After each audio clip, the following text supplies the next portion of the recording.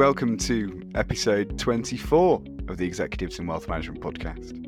I'll start by saying Happy New Year. This is our first podcast of 2024. 2023 has come and gone rather quickly, but thank you for everyone that supported the podcast getting off the mark in 2023. We'll certainly be producing a podcast every other week for the next couple of years, so you're stuck with me for a little while yet. But for episode 24, we were joined by our good friend, Nick Stebbing. Nick's most recent role was Chief Operating Officer at Saltus. Now, I'll make a statement here.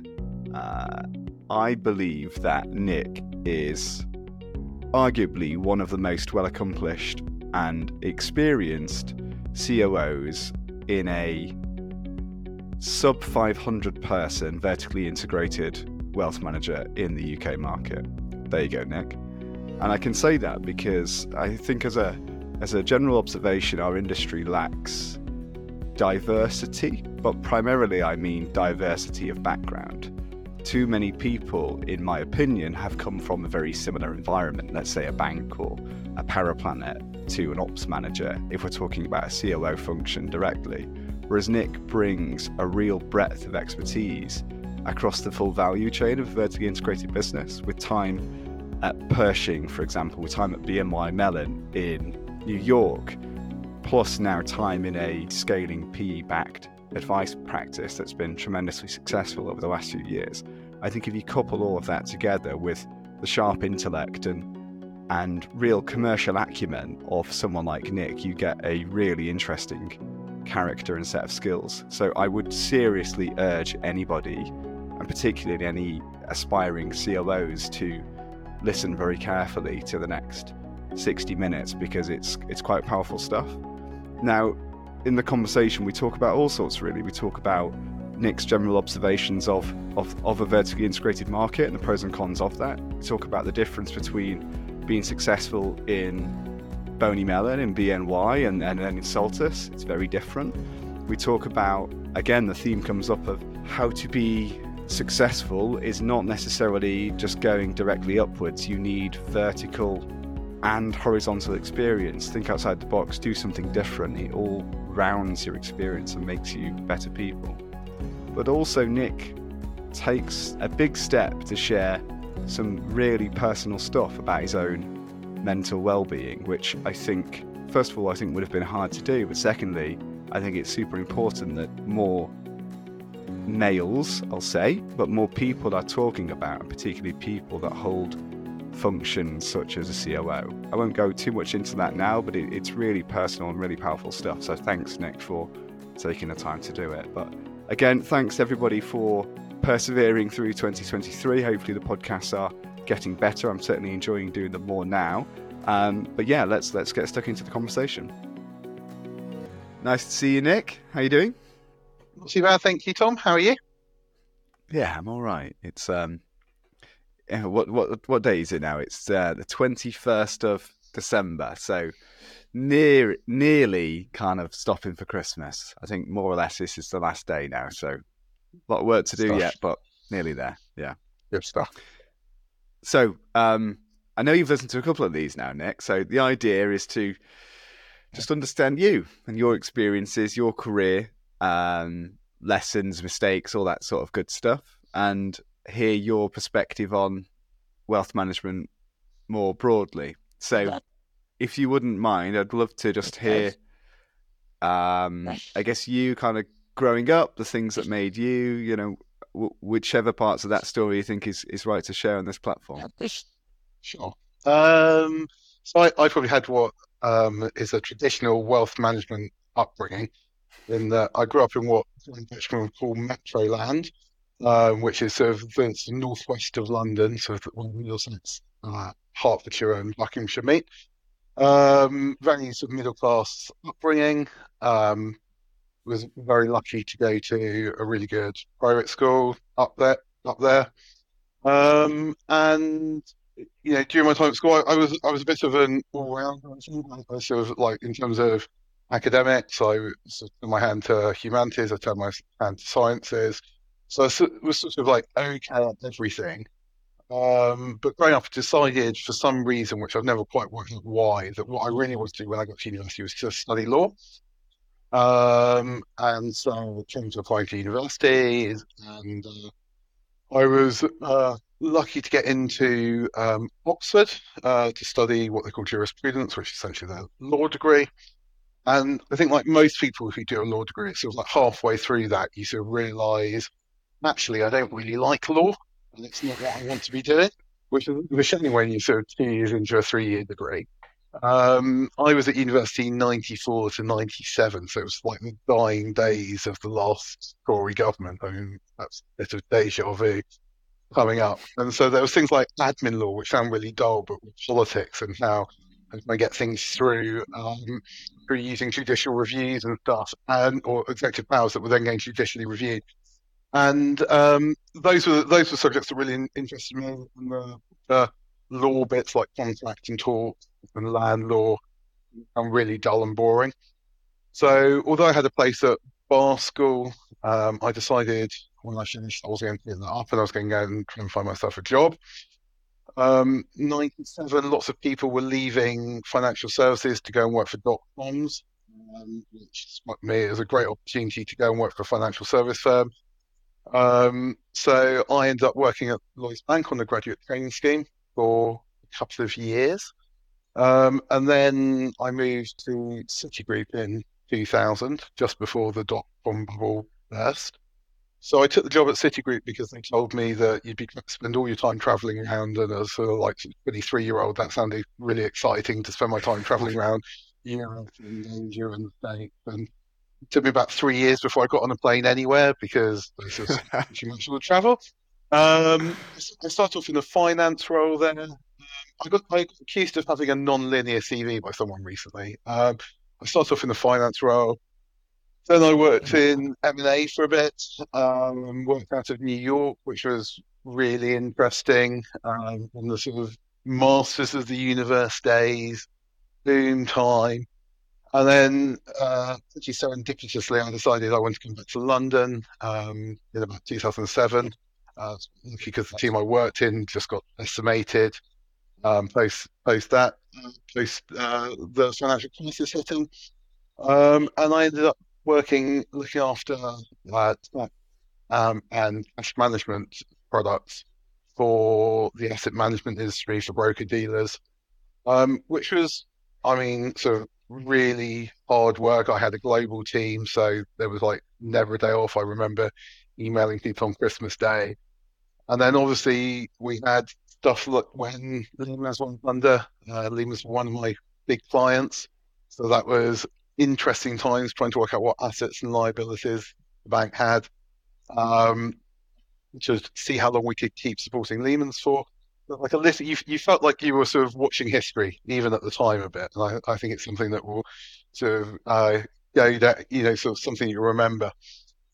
Then in 2011, Citi was in the process of buying the back office function to support a couple of wrap platforms.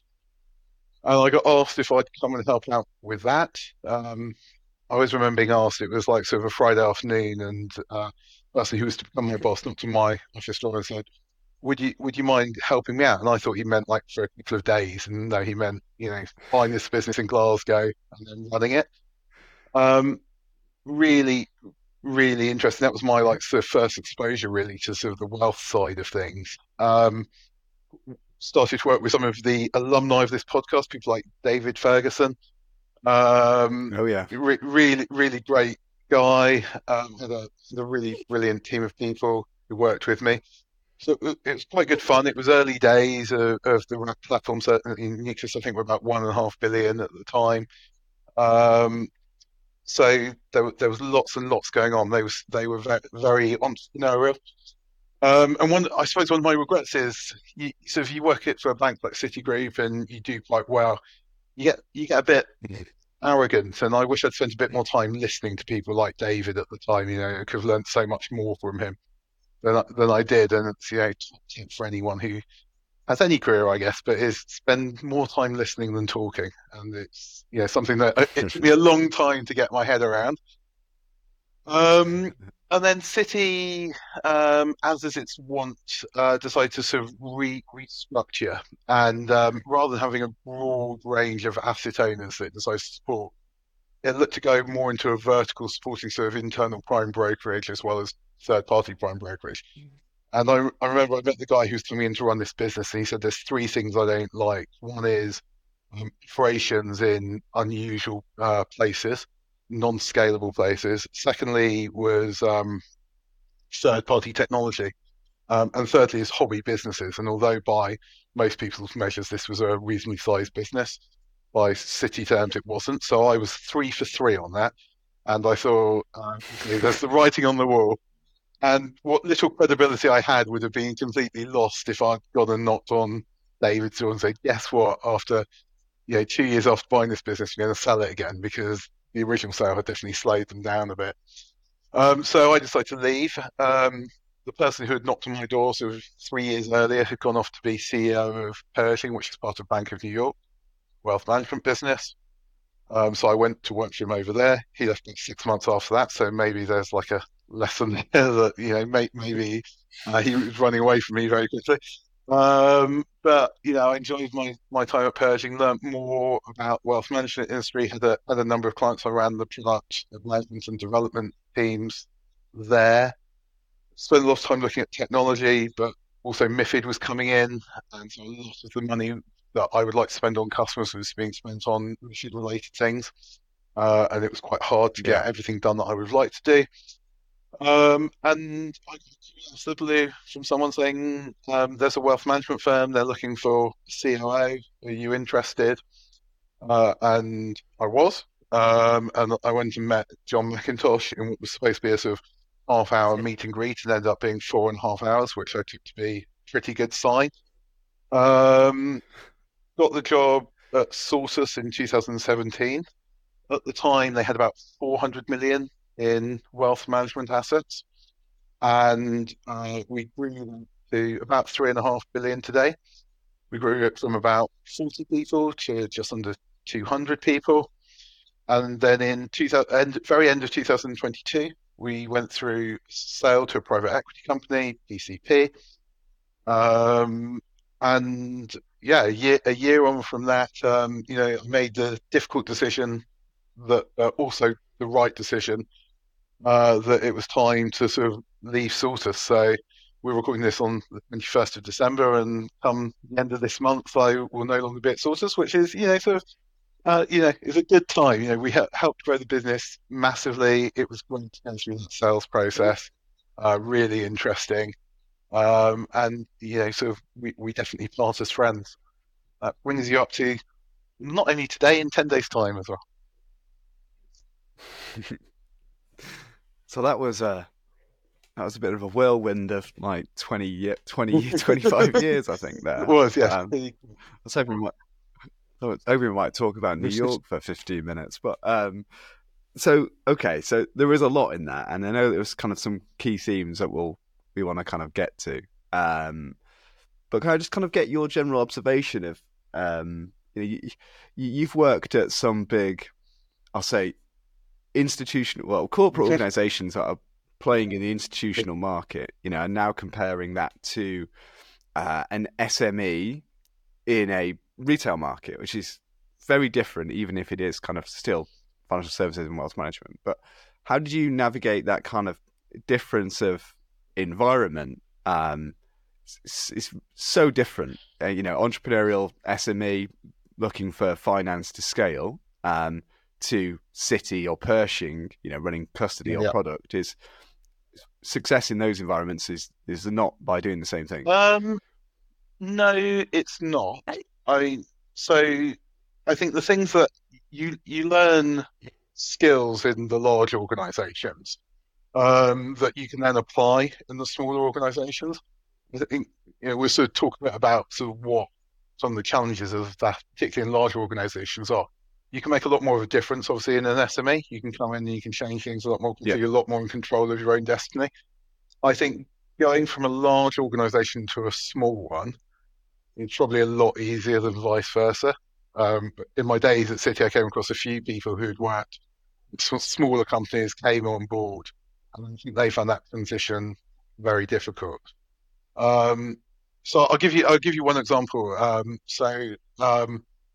At City, I learned about lean manufacturing processes, and it took me a long time to get actually really an embarrassing long time to really understand what lean was. But if I sort of touch on it for people who aren't so familiar with it, it's a mechanism that lots of people think of it is designed just to generate efficiency in a business, but it's also designed to deliver really great products. It came out of Toyota production system, which unsurprisingly came from the Toyota car manufacturer, and they looked at how to maximize their throughput, but also how to deliver great products at the end of it. And there's a great story where they used to have metal plates that pressed sort of bits of coal together, and the standard was that took just 3 days to change those big massive plates. So you had to get them completely aligned. And Toyota worked out that actually what you could do is you could put them on runners, and they moved it from being 3 days to under 3 minutes, and then eventually they got it down to under a minute. And we talk about things like economic batch quantity, which is how many things do you need to produce before it makes sense to change things over. And so obviously if it takes you 3 days, that's closing down the factory for 3 days. So you build a big backlog of stuff behind you. And by making it really, really quick, what it means is you can convert a lot quicker. It means economic batch quantity comes down to ideally one, which means you can convert it as much as possible. That reduces your inventory, reduces your waste, reduces your waiting time, and all of those concepts can then be applied into city groups. The city group sort of launched that, but also can be applied into small, medium-sized businesses. So when I joined Sortus, it took us 28 business days to get our quarterly valuations out. And by looking at the steps of that process, you could really reduce that down. And we ended up sort of getting them out in like sort of 5 business days. I'm sure there's more that you can do, but you have to work out where the value is to your customer. And so 5 days felt fine after the quarter end. So you can take those processes and apply them.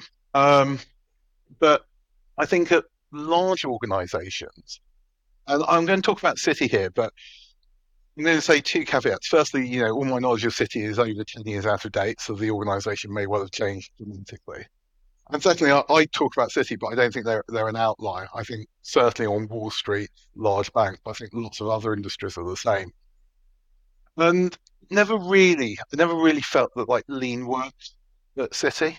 And the reason I sort of feel it didn't was because it's a combination of processes, which you can sit and learn and study, and I've sort of done that quite a lot of my career, but also about the culture of the organization.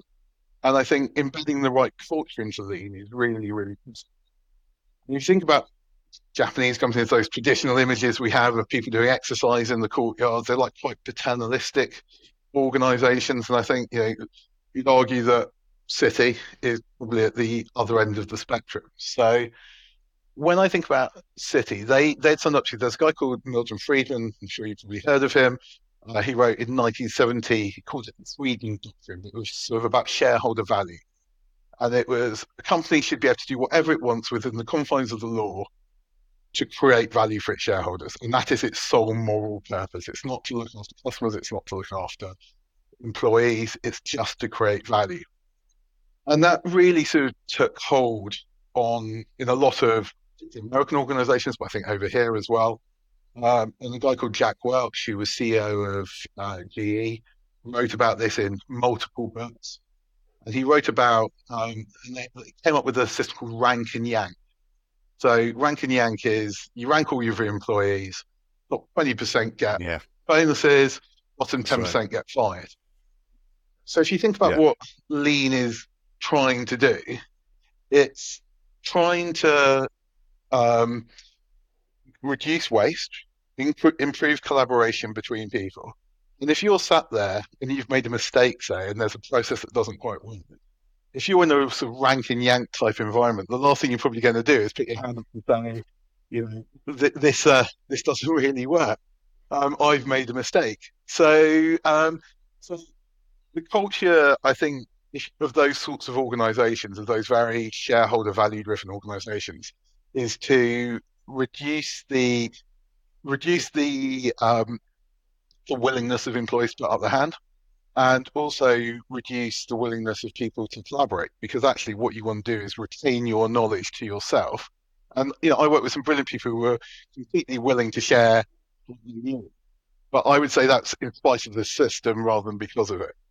Um, Mm. and so, I always remember that 3M story about some guy who created this particularly non-adhesive glue, and he didn't know what to do with it, and he just told everyone. And then someone else was on holiday, and they would try and put bits of paper in there, so they kept on falling out. And then the post-it note came out, and that's complete collaboration between two people. Yeah. And I think in order for lean to work effectively, you need to have those two things. And I think you really need to build in the culture of an organization. And so, in a very long-winded way, but if you think about what you can do in a small company, so you can really set your culture to be like that. You can say, we're never going to make any redundancies, but we're going to do our best to avoid them. And we're certainly not going to do them just to hit some artificial targets that we set ourselves at the start of the year, or we're not going to over-recruit. And then fire people 6 months or a year later when there's a market downturn. And I think, so when I look at organizations that I would like to work in and think about how you build teams, I think the art of management is really to get the best out of your weakest performers. Your good performers should be quite easy to manage generally.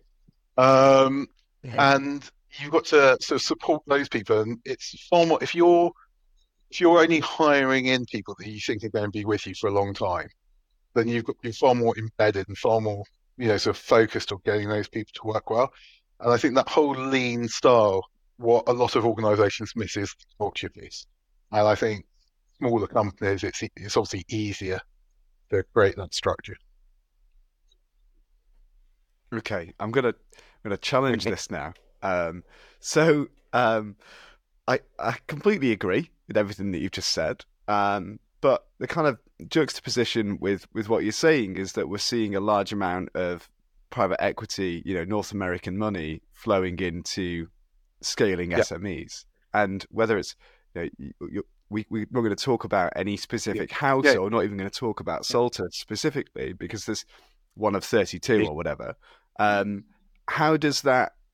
How do you manage that natural tension between getting the environment and the culture of an SME right to allow natural mistakes to happen, which is progressive and good and what we want to some extent, but in a position where we all know that, right or wrong, private equity is about a cycle and driving value, in a reasonably short period of time. So how do you manage Yeah. that?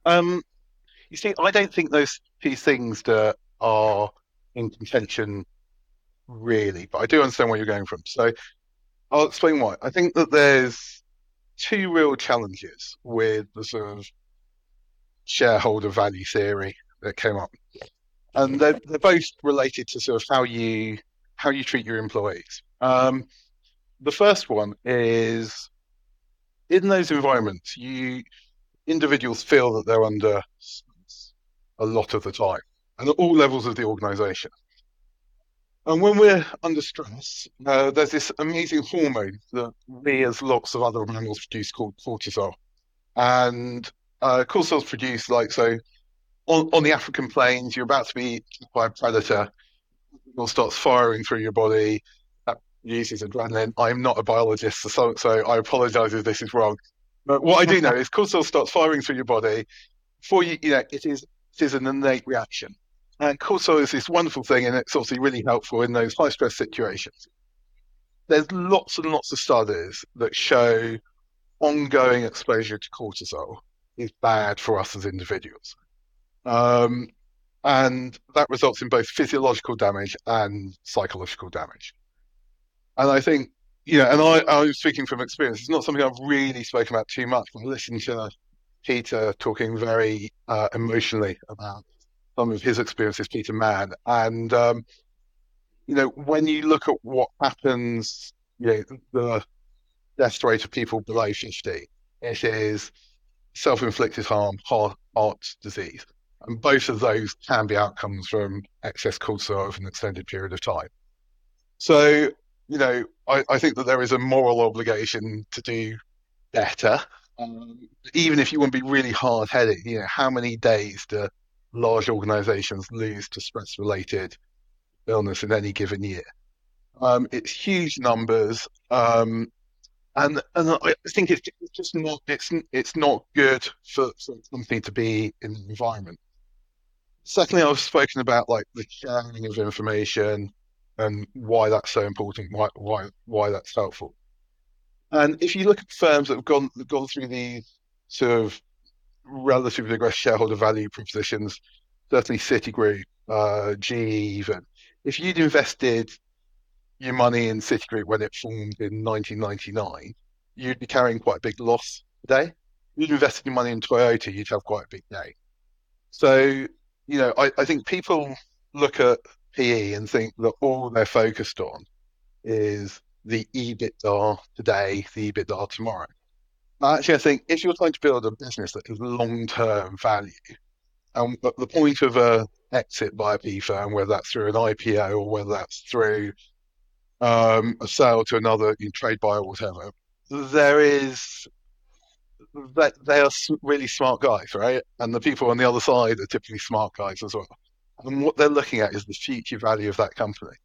And if they see a company that is being stressed to the nth degree in order to generate positive EBITDA today, I could fire all my staff today and show amazing EBITDA for a day, and then tomorrow my customers start leaving because I've got no mechanism of servicing them. Then obviously that is not a long-term scalable business. So it's like, where on that matrix do you put it? And as I say, if you look at organizations with long-term growth structures, that typically those that have sort of thought more about their staff are ones that then continue on this growth trajectory for longer. And actually think about the city. There was one city formed. It was a merger between something called City Corp and Travellers. So Travellers was like the sort of investment banking side, Salomon Smith Barney, etc. And City Corp was far more of a retail bank. And Sandy Weil ran Travellers, and a guy called John Reed ran City Corp. And within a year or so, John Reed was sort of ousted, I think is the general term that's used, but there was a power stroke. And John Reed, I think John Reed was like, a visionary, and you do wonder what the difference of the organisation might have been if he'd won that power battle. So he was, for example, was responsible for the mass rollout of ATMs in the US. So he was the really person who sort of put that on. I think other people had them first, but he was the person who sort of promoted them and rolled them out. And he wrote this thing called the Memo from the Beach, and it was written. I remember listening to David Ferguson's podcast, and he said, things we've been talking about for 12 years plus are still happening today. Bad things in this industry. The Memo from the Beach, it's focused on consumer banks, but I think it's really relevant, and it was written a month after I was born, so I can beat David by a factor of over 3.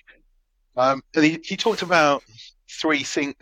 It's well worth the read if anyone's got time. But he talks about 3 things in there. He talks about it not being about selling products, and he's talking about deposits or loans. He talks about servicing the client need. So what families need in order for their banking needs or for their wealth management needs, and how do you then meet those on an ongoing basis? So you're not selling a pension.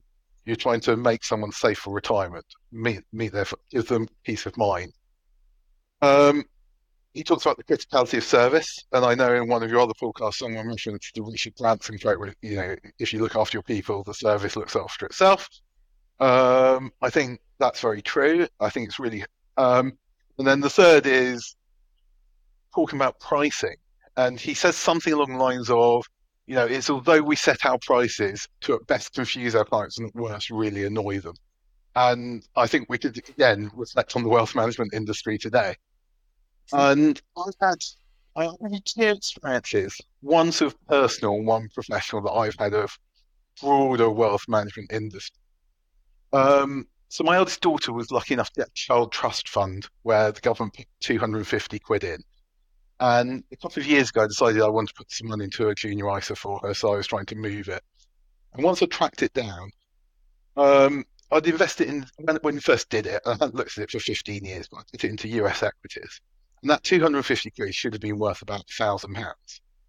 But there we were 15 years later, and it was worth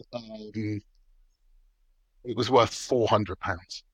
So of the gain, of the £750 of notional gain, 80% of that gain had been taken in fees somewhere along the line, or by poor performance. So that shouldn't have happened.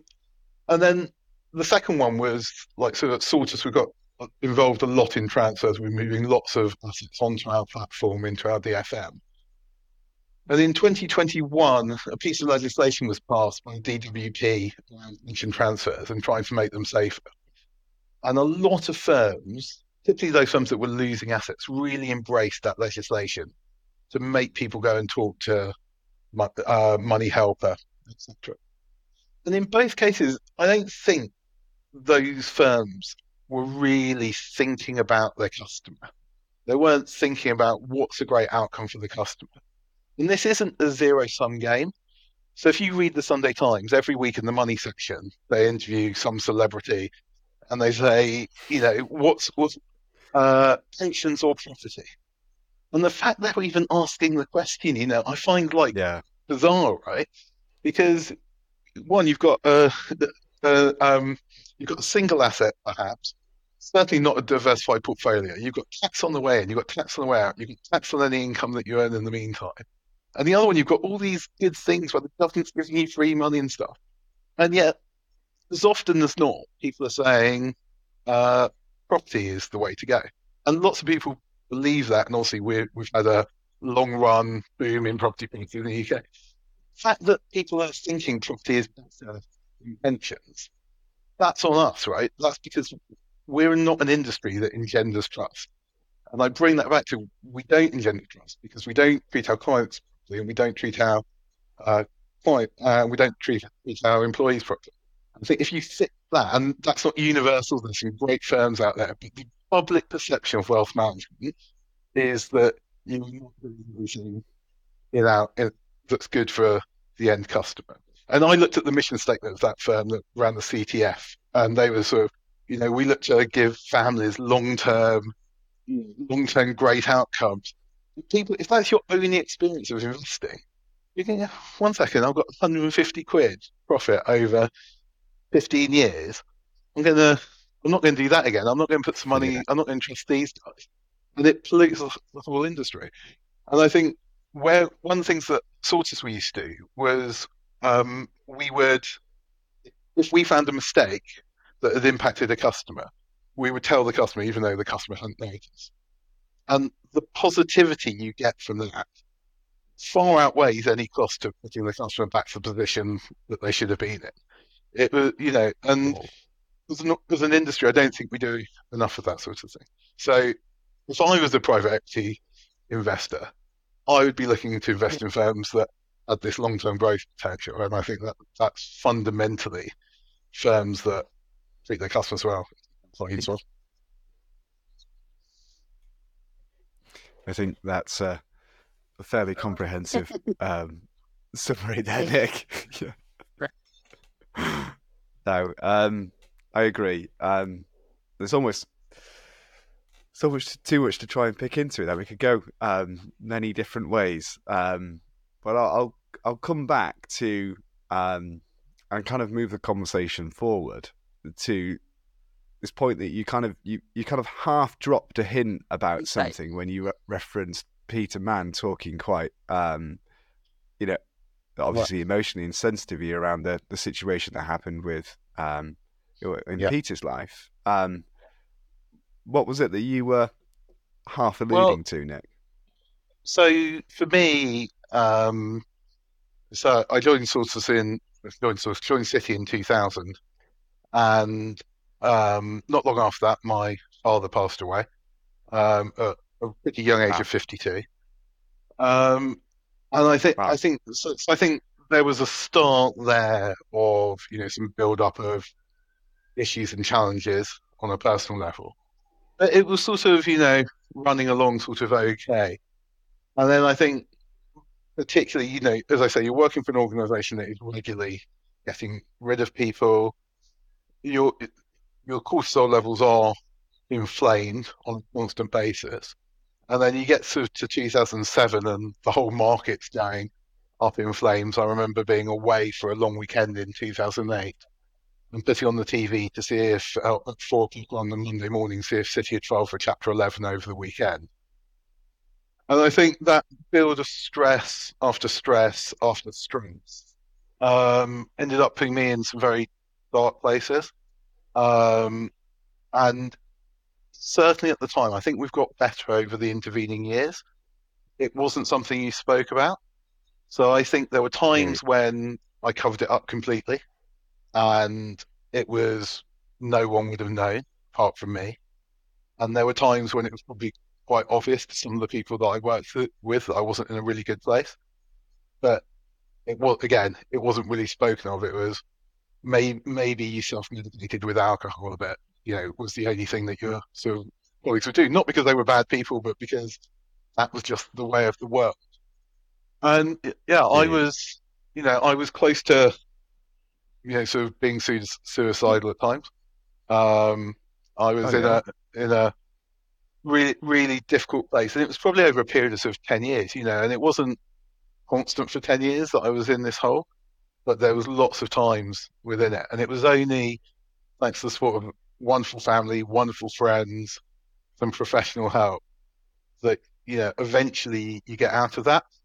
And I'd really urge you, I know you was going to sort of doing some money for people, asking people to give some money towards a charity that helps people in those situations, but I just urge people to talk. And I think it's hopefully easier now to talk than it was, but it's still not easy. It's not something I've spoken about much. And I think people are still worried about the impact it might have on their careers, which is wrong. All these things, as I said, they're, obviously into it a bit, there are sort of biological reasons why we feel like we feel. And I think, there is an onus on us as executives in wealth management to take responsibility for how our staff are feeling. And I think you've got to look at your corporate culture. And if you think it's making it worse, I mean, especially in the context that I said, there's lots of evidence that these models actually, we make people feel worse. In some cases, we're certainly killing people. And we're not, even, that wouldn't be okay anyway. But we're also not adding to the long-term value of our businesses either. So as organizations, we have to get better. And as executives in those organizations, get better. But running our business in such a way, not just supporting people after the event, it's not fixing afterwards. It's running our business in such a way that it doesn't create these problems in the first place. And I think there's things that we can do that we've touched upon. Not having a firing culture, supporting your weaker employees, giving people autonomy, giving people expertise to do a great job. If you do that, it's not going to go to zero, obviously. Unfortunately, there's still going to be young people who have heart attacks for entirely unrelated reasons. But we'll be able to hold our heads up high that we've done the right things by people. Yeah. And I think that, well, first of all, thanks for deciding to share that, Nick. And you said that you've not talked about it openly on this sort of platform before, and I can understand why that would be a hard thing to do. But I think that particularly young men, I know it's not exclusively within men, and I'm not going to pretend that it is, but I think there's definitely a higher proportion of young men that find it more difficult to talk about how they feel about stuff, maybe more than young women. And I think that seeing someone like yourself in you assume that the COO of Saltus or head of product at City, everything's rosy, right? Everything's great, and actually it's kind of the whole purpose of this podcast really, is to kind of break down the facade of what a title actually means and understand Nick. It's not always as it may seem. So hopefully by creating this sort of platform where people can hear real life accounts of how you've had to go through your own challenges and work through things and rely on friends and family in ways that you haven't had to before. Hopefully it gives someone the confidence to go and have a conversation with a charity, as Peter referenced, or just with your mate in the pub, just say it. It starts with just saying it, doesn't Yeah, it? I really hope so, because again, speaking from experience, suppressing it doesn't work. And living like Mm. that for 10 years, as I did, it's not how I would urge anyone to live their lives. It's not how anyone wants to live their lives, I suspect.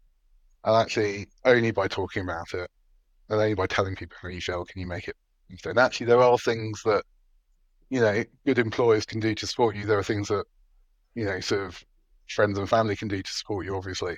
Um, yeah, so, if you are in that situation for whatever reason, talk about it. And if you run a company, think about how your culture can support people before they get there. I agree. But I'll move the Thank conversation you. on, Nick, to a more kind of commercial aspect. So we've been chatting for a little bit now, and I think what I find, choose my words here, what I find interesting and relatively unusual about your skill set and your background for someone who is currently in I say a retail private client business, whatever shape or form that may be, within wealth management, is that you do have exposure and direct experience in most parts of the kind of vertical integration chain, Yeah. at platform, at Pershing, in some form of technology within investment management, within financial planning, within kind of fund creation, etc., which is very unusual, even to a point of running the sort of administration and power planning functions within Soltis. Um, I actually think you might be like one of 3 people in the whole of the UK that has that skill set. Not very many. So, what do you see? It's very topical to talk about. I talk about it every day in some way, talking about the roots of vertical integration.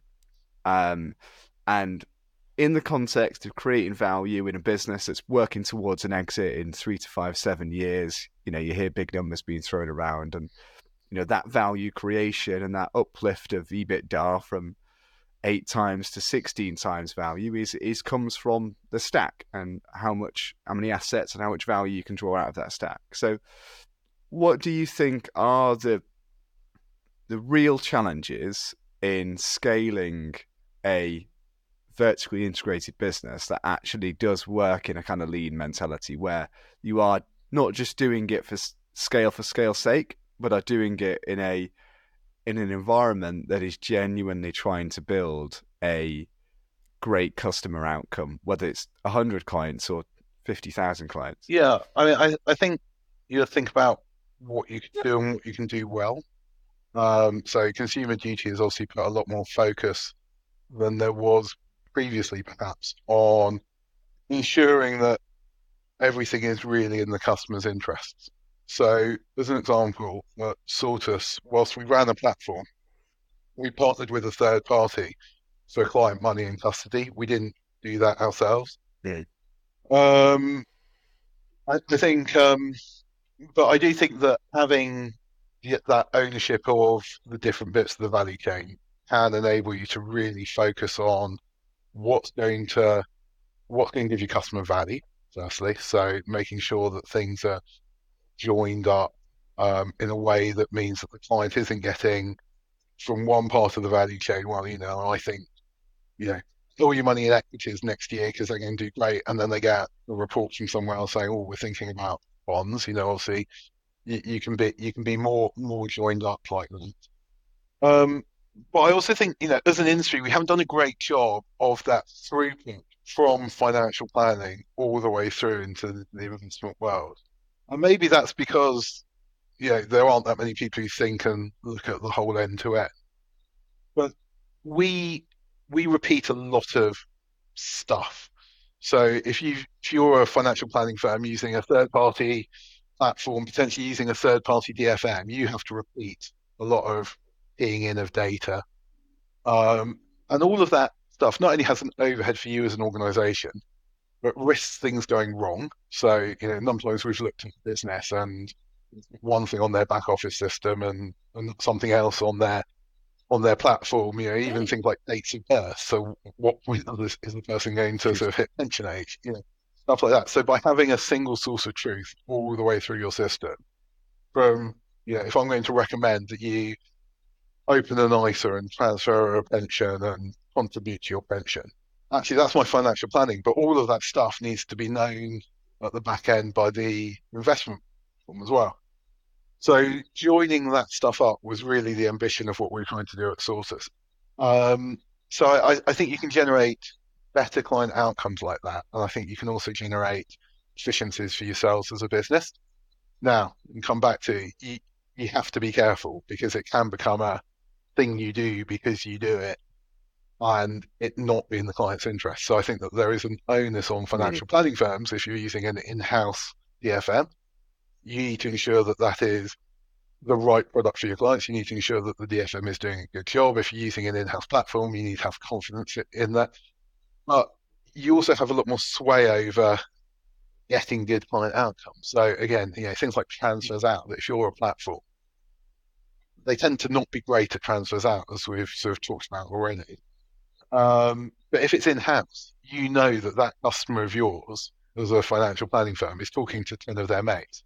So even if they've decided to leave you, they're having a great experience when they go away.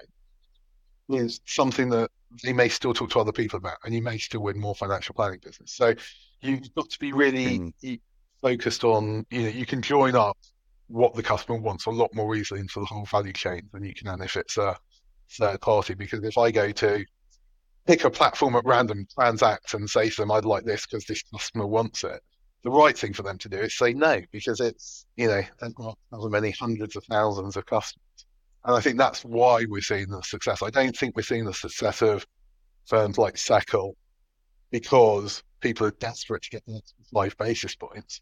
I think we're seeing the success of them because their experiences of platforms have been quite hit and miss. And by having that control, they know that they're going to be able to deliver better client outcomes. Interesting. So kind of looking forward then, what's your observation over the kind of medium term for how this may kind of plan out? So I think we have seen vertical integration as a sort of dirty word, and I'm a bit aware that if you're a hammer, everything looks like a nail. So to me, sort of everything looks like vertical integration is the way for. But I think it's got that. I think it's bound to happen more. I think you're seeing platforms definitely sort of looking at where they move up the value chain into sort of starting to get distribution. I mean, obviously, Aberdeen did that. Have a financial planning firm.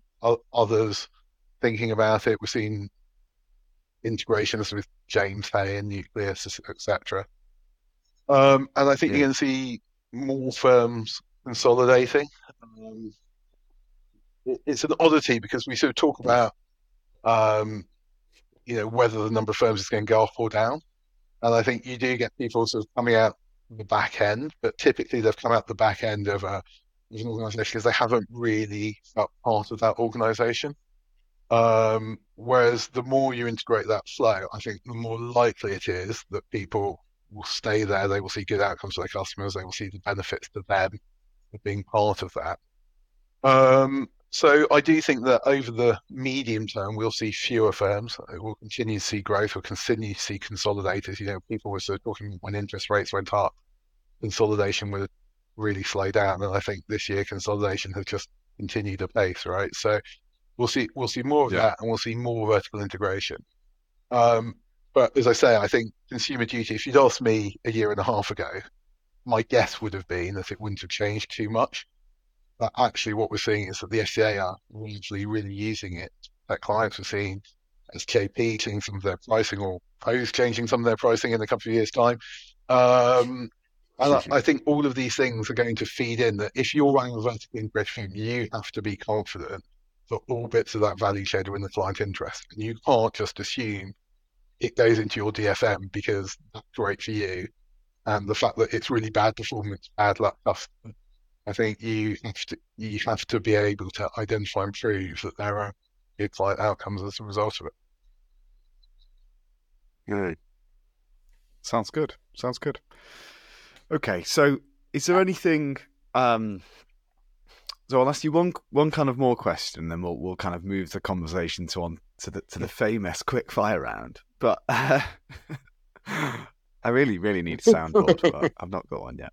Um, um, so you've worked in New York in the kind of heyday, exciting growth time. You've worked in Pershing City. You've worked in a PE-backed advice business. Wrestling with big entrepreneurial personalities. I'm sure. I got a message from someone quite recently. Placed him, a relatively young financial planner, really aspirational chap. I like him a lot. And he said, "Can we connect? Because I want a mentor, leadership mentor." Nice that you thought to ask the question, but kind of, for someone like him, he's, I don't know, 28, still a planner, but clearly has aspirations to do bigger and broader things. What advice would you give him at that stage in his career? So if you can have a great career as a financial planner. You can have a 35, 40-year career. Just doing that thing, that's a majority. But you can have a great career doing that and earn a decent income. But if you want to do more, I think personally, I would say this, it's more interesting to do more. I would say think about going and working in different bits of a business. And again, that's where like a vertically integrated firm can really help. So we employed an amazing individual at Salters, who I won't say her name because it would embarrass her, but she's like one of the brightest, hardworking people I know. And she joined us as a power planner. Then she ended up running power planning. Then she ended up running administration as well. But she's looking at all bits of that value chain. So it would be great for her to go and do some stuff on the fund side as well. So I would say, particularly when you're young, because as you get older, you get paid more for your particular expertise. When you're young, you get paid more for your pension. So you're giving up less if you go and say, well, actually, I want to spend some time going and looking at, sort of how fund admin works, and not just thinking about being a power planner. And once you've got big book of clients and you've got 100 million pounds worth of assets you're looking after, it's quite hard to walk away from that. But when you're young, do as much as you can, do as many different things as you can. And one of the great things about working for an organisation the size of City is that I probably had 10 jobs in 14 years, and many of them were quite different. That's that non-linear career. And it was a great way to sort of pick up knowledge and experience of different bits and different things. I'm not saying everyone go and work for massive multinational conglomerates, but do you think about how can you go and do different bits within a firm, either on a full-time basis or perhaps part-time or whatever it is that suits you? Get as much experience as possible because, as you say, there's not that many people who have a view of the whole end-to-end value chain. And I think that puts you in a really good place for the future. But I would say that, wouldn't I? So, And I'll just reinforce that because before we started this podcast, we've been doing it since February, so we're coming up to a year now somehow. So something I'd never really thought about, but Ed Dymott said the same thing. Eddie Reynolds said the same thing. Emma said the same thing. You've said the same thing. I can't remember if it was Peter Mann or Stephen Gazard, but they said the same thing. Breadth of experience, thinking about a business in different ways and building that kind of business brain, that commercial acumen, is really, really important. And it's so consistent. And even like an MBA talk about T-shaped individuals, don't they? There's something in this. Yeah, definitely. Yeah. Okay, but we'll move on to the famous quickfire round, Mr. Stebbings. So I'm sure you've listened to enough of these to know which 5 questions to expect, but let's pretend that you haven't, and the idea is to not think about it too much. So we'll just roll straight into it if you're happy with that. Okay, so in one word, Nick, how would your partner describe you? You didn't say grumpy, but that's probably not particularly complimentary. So I was going to say curious. I'm going to say curious. Okay, I like it. Who do you Who's your idol? Who do you admire? So lots of people I've met personally, but if I was going to pick sort of three sort of, I'd say three more well-known people. Probably at least two of them are not particularly well-known. I'm going to give you three if that's allowed within quickfire round. Shoot. Right. So Koichi Ono, who is sort of like the father of Lean, so he worked at Toyota. He built the whole concept up from like the 40s through to the 70s. Incredible amount of vision to build up that concept and change a big company and the way they work. A guy called Jim Sinegar, who lots of people might not have heard of, but he was the CEO of Costco until probably about, I don't know, 10 years ago. But he really epitomized the opposite to me of that Jack Welch type character. You know, it wasn't about Okay. putting himself in the headlines. He did his damnedest to look after staff. He got criticised by equity analysts. He didn't care particularly. You know, he was taking a salary that wasn't massive. I mean, don't get me wrong. I think he's a very well-off man, Yeah. but compared to a Yeah. lot of his peers on Wall Street, his salary wasn't that great.